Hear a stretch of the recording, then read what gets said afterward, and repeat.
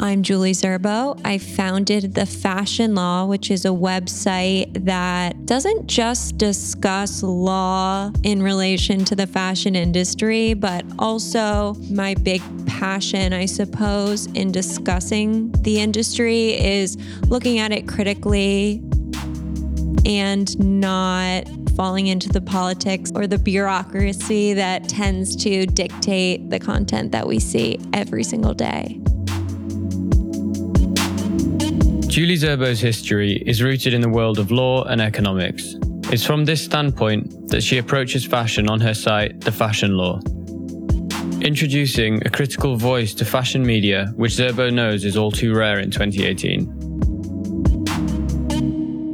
What part of this industry and that sort of critical thought and analysis is missing because it's never had a sort of solid foundation, or more recently anyways, maybe because we ended up in a space where everyone sort of became bloggers and no one had a sort of foundation to the craft. And I wonder like what your thoughts are on like you having obviously a definitive background that allows you to kind of analytically look at things. But a lot of people, a lot of your peers don't have that.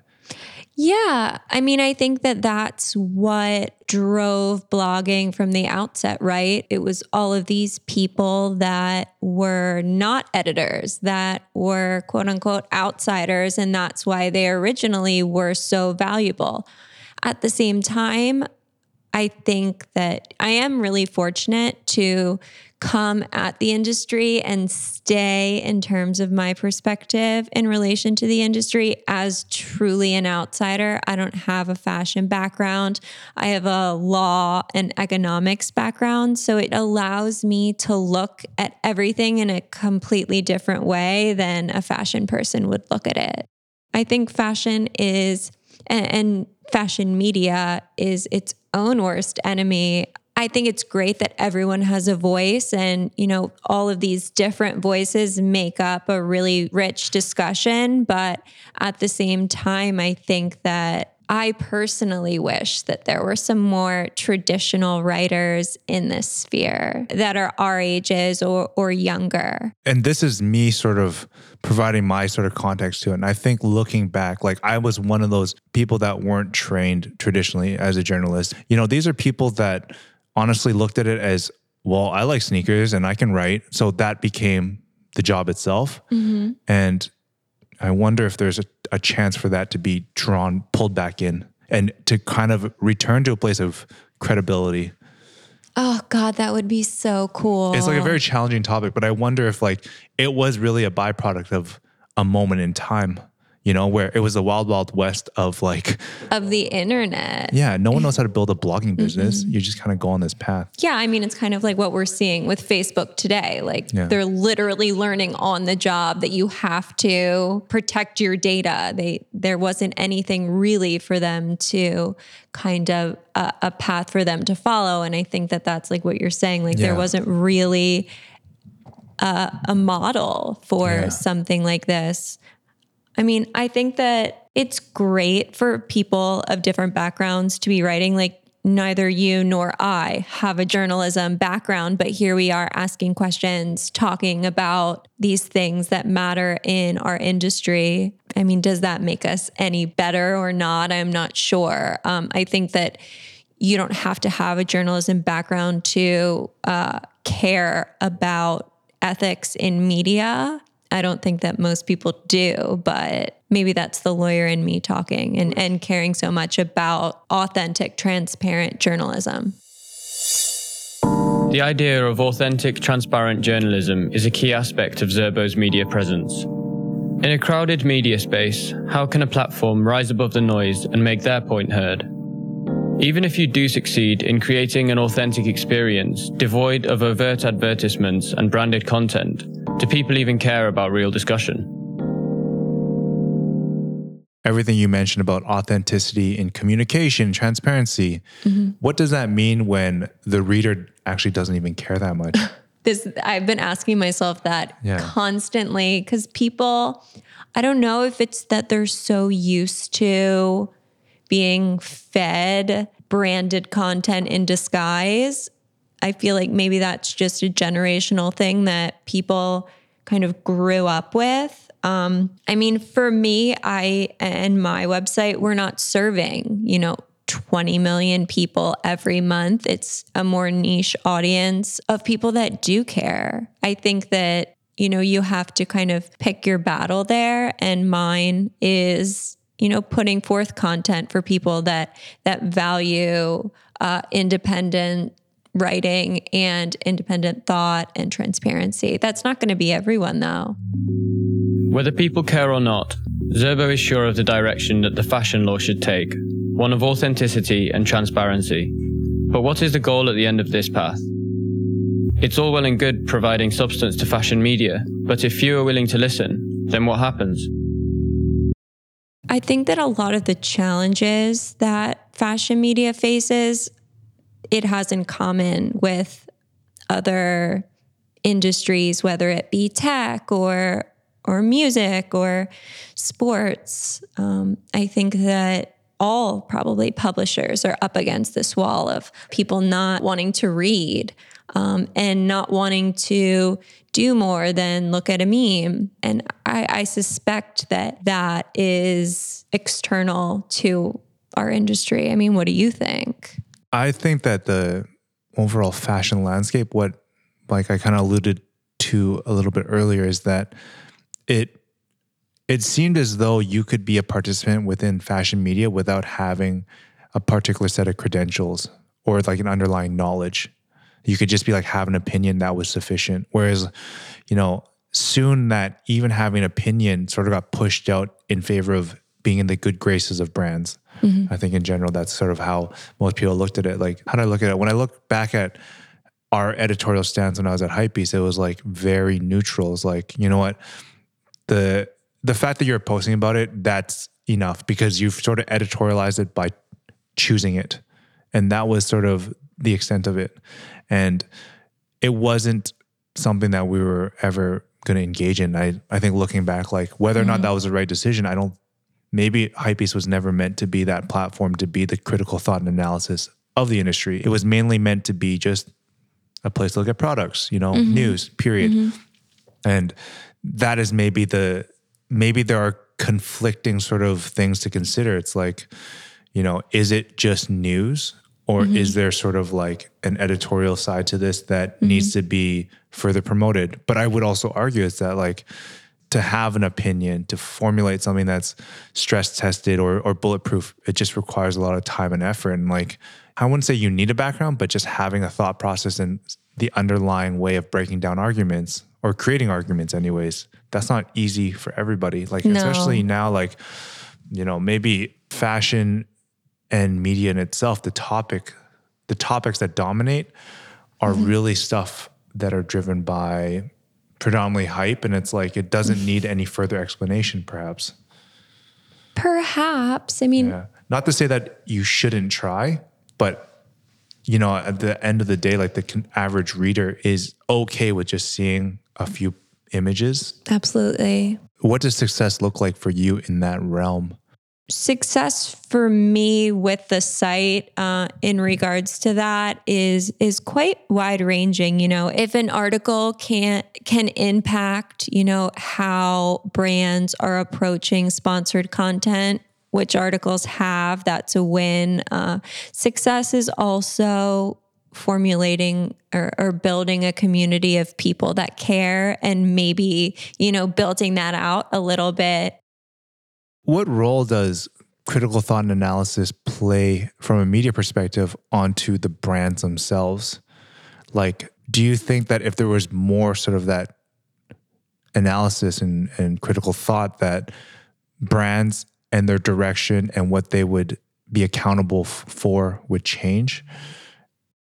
I mean, I think that if we've learned anything over the past year and even the past few months in particular, it's that brands, fashion or otherwise, any consumer-facing brands really are accountable to the general public, especially publicly owned ones, because their stock prices will reflect the way that people are viewing their brands. So I think that yes, absolutely. Is it like an overnight fix? No, but I think that now more than ever, critical thinking does stand to impact the activities of brands. And I'm curious, do you see just like continual battle lines being drawn on the internet where it's like, oh, you're someone that cares about purpose and transparency in your media, so you go here. If you don't care, you can be pushed off to the side. Like, is that good or bad? I mean, I try not to approach it that way. Just because I think, I didn't always care about ethics in journalism. And I think that a lot of young people, I'm not old, by the way, a lot of young people, I think, are, maybe used to reading truly branded content and content put forth by influencers, and they don't care about, its origins necessarily. I think that they're open-minded. They have access to more information than any other generation before them. I think that, if one article can impact them, that's a great thing. I think the challenge there is making the information accessible, digestible, attractive. Although Zerbo recognizes that accessibility is key in attracting the attention of the majority, is it possible that fashion media has become overly accessible and in doing so lost its spark of excitement for Zerbo? After 6 years of running the fashion law, she seems vaguely disillusioned with the industry. Despite the occasional flash of inspiration, fashion is now more valuable to her as a vehicle that can be used to connect industries and demographics. At some point, fashion kind of died, and it's just not enough on its own anymore.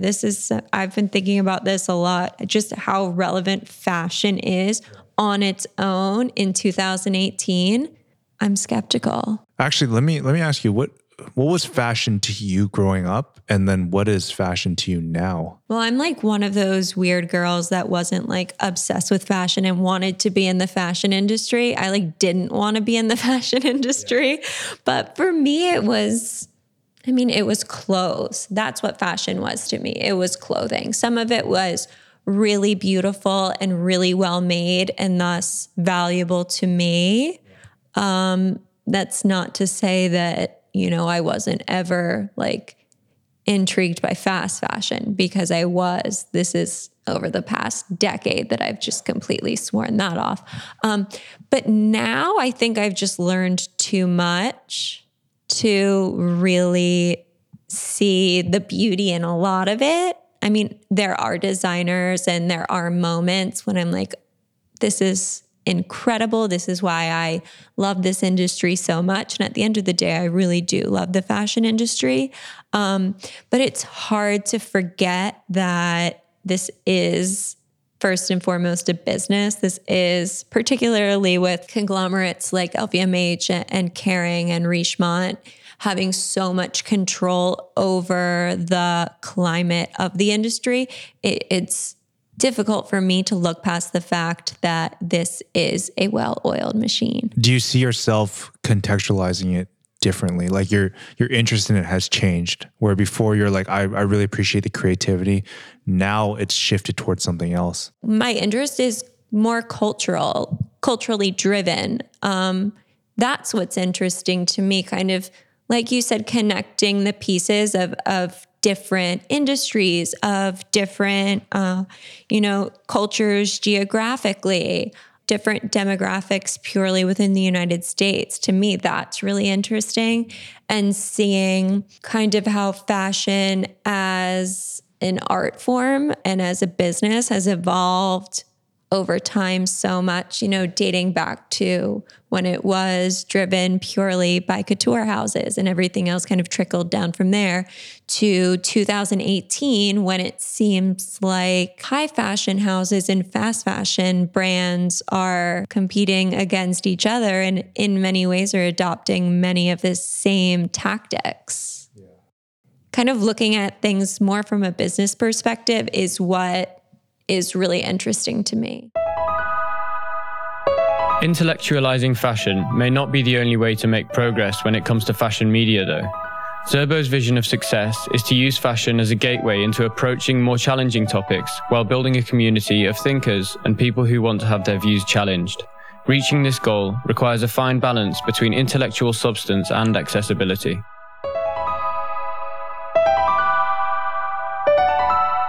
There's something about fashion that generally has leaned more towards like the side of superficiality, right?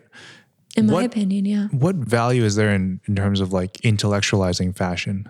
So like that's what I see your perspective. It's like you're bringing something to think about, but when for most people it's like, and it's not to return to that previous question of, oh, like do they care or not? It's more that like what value is there in digging deeper in terms of why something exists? I guess it's probably like the folly of the intellectual.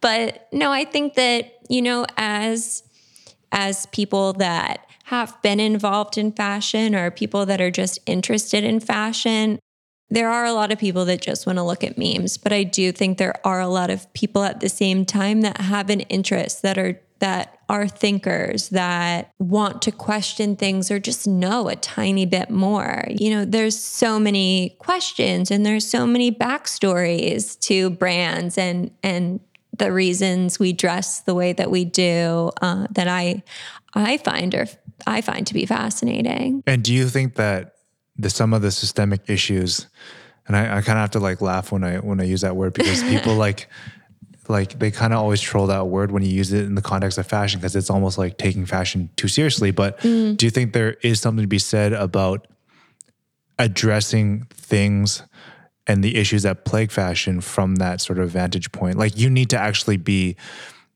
set up from an argument level to actually make change and progress. So whether it's like diversity in fashion, whether it's like, I don't know, equality in wages, there has to be some sort of intellectual slant to that if you actually want to change it. I don't know. I mean, there's a lot of Instagram accounts out there run by, God knows who, that are bringing about awareness. I think that in the absence of a blueprint or a game plan, any of the quote unquote changes will probably just be little blips on the radar. I think for long-lasting change, for meaningful change, there has to be something deeper and more long-standing in terms of the moves that are being made, the arguments that are being presented, the solutions that are being brought to the table. Because solutions when it comes to diversity or human rights issues in the fashion industry, or even just kind of questioning the powers that be, need to be packaged in a way that's attractive to people, because what good is an argument if no one ever listens to it? While it seems in theory nice to be super buttoned up, sometimes it's more about getting the message across rather than all the granular details. I mean, I think you need to have both, yeah. Which is why it's so hard. That's why these issues persist. I do recall people making the argument that a lot of times long form content or long form sort of journalism was really just for other journalists to partake in. It was never for like the mainstream to kind of like get behind an idea.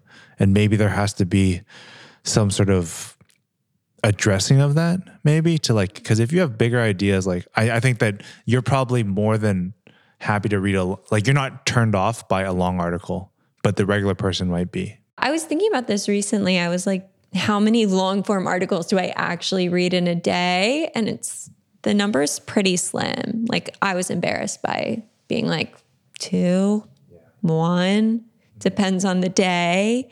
And at times it feels kind of like giving in when you're like, okay, I'm going to try to shorten this article to as few paragraphs as I can. That's an internal struggle for me.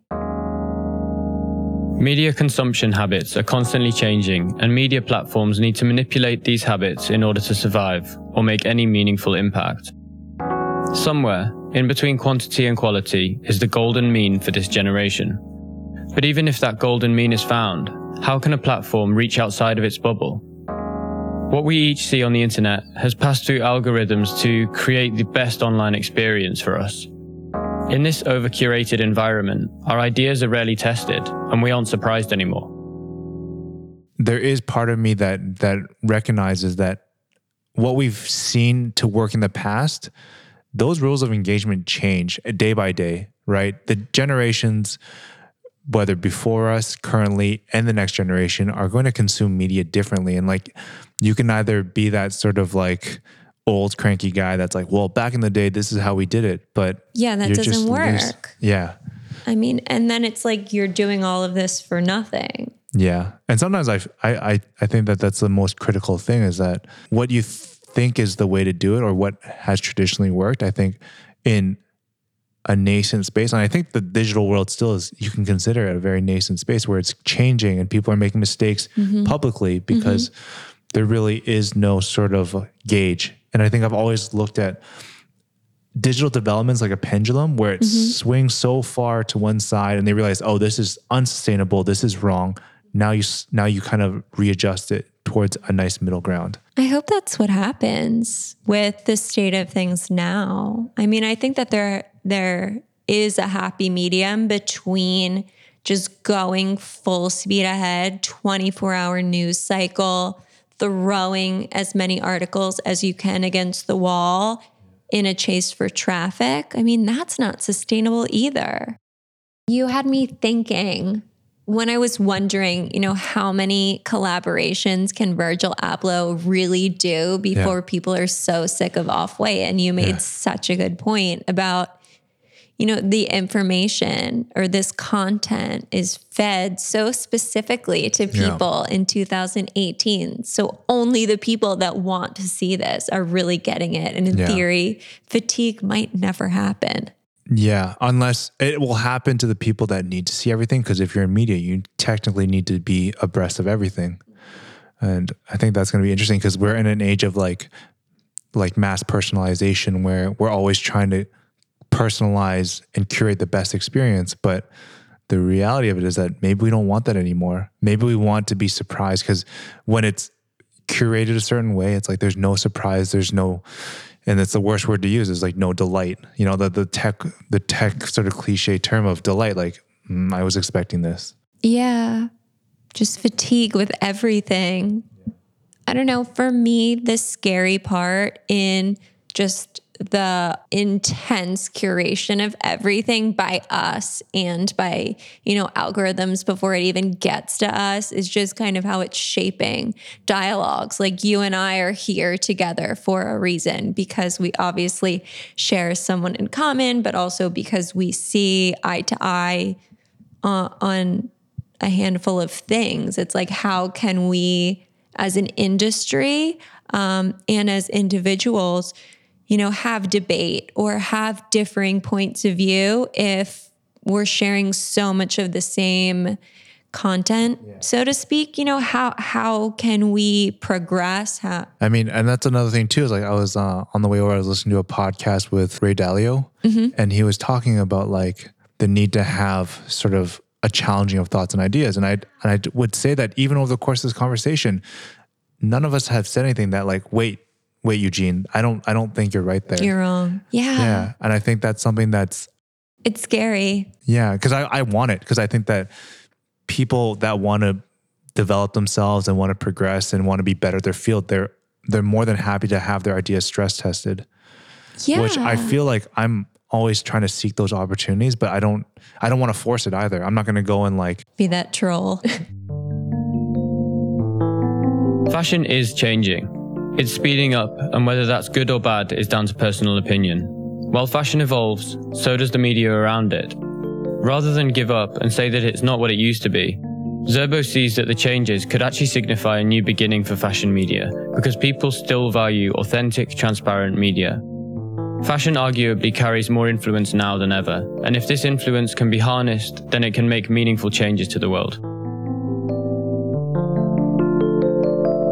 What are things that you personally are still very excited about within the realm of fashion? I'm really, really excited about expanding my own kind of writing and my own interest into industries other than fashion and looking more specifically at how they interact with fashion.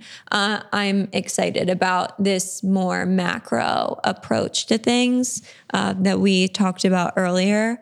I'm excited to see Vogue's May cover. I never thought I'd be talking about Vogue right now, but their May cover, for instance, has Amal Clooney on it, which in the past 5 years I would have never really expected to see. For people who aren't familiar, like myself. Well, most people know her because she is George Clooney's wife. I know her because she is a really incredible human rights and international human rights lawyer. And for me to see her on the cover of Vogue is really exciting. That was really exciting to me because it was surprising because it was just kind of a different woman.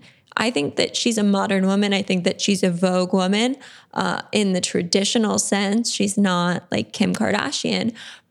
But I think that kind of expanding the view of, you know, who is interesting and their relationship to fashion and the thought that that might be something that fashion is interested in exploring is really fascinating to me. And that's really exciting.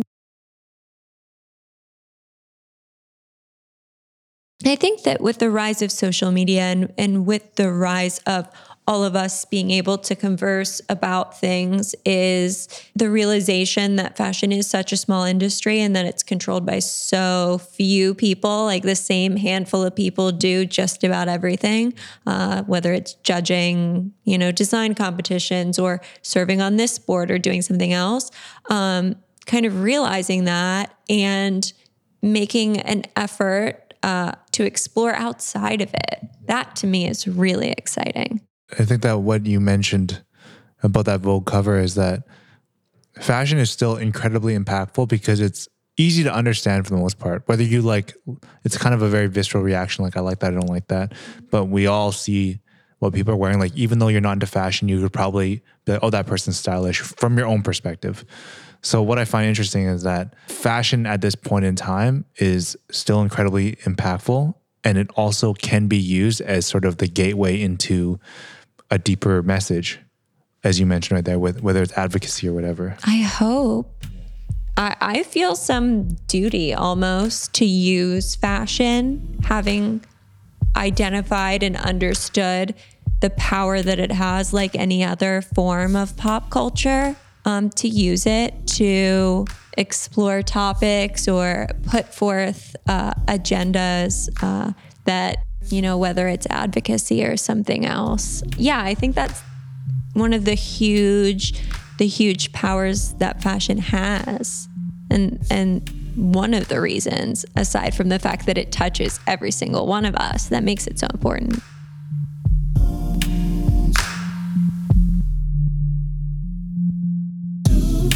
This story was written and narrated by myself, Alec Rose. The interview was conducted by Eugene Kan. Audio was mixed by Elphig Wu. You can find photos for this story at Macon.com, and they were shot by Heather Sten. The rest of the team includes Alex Mayland, Nate Kan, Cherise Poon, and Christopher Lim.